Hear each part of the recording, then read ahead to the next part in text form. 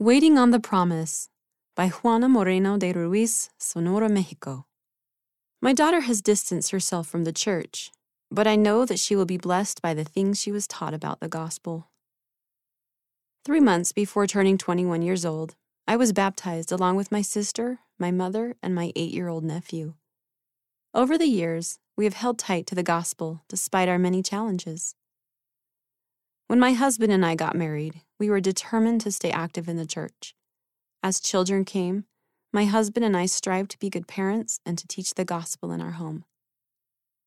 One day, I attended a conference with our 1-year-old daughter. In the conference, an Area 70 talked about the responsibility of parents to teach the gospel to their children. He then made a promise that left a huge impression on me.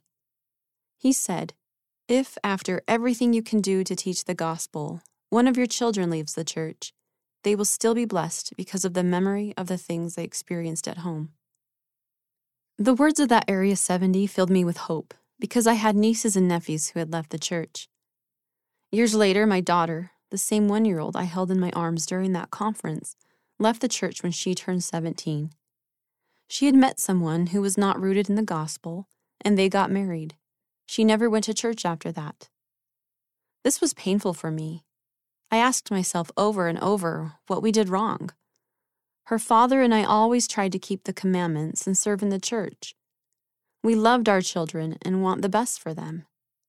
After many tears and questions, we finally concluded that children grow, exercise their agency, and don't always believe the things they're taught at home. Unfortunately, my daughter's marriage fell apart, and she still doesn't want to come back to the church. All I can do is remember the promise that she will remember and be blessed because of the things she was taught at home. I continue to pray for my daughter. I love her with all my heart, and it hurts me to see her distanced from the church. But I know that despite my imperfections, the things I taught her are right and true. I know that Heavenly Father is just and loving and that He listens to our prayers. Without any doubt in my heart, I know that if I do my part, He will answer them in the moment He sees right.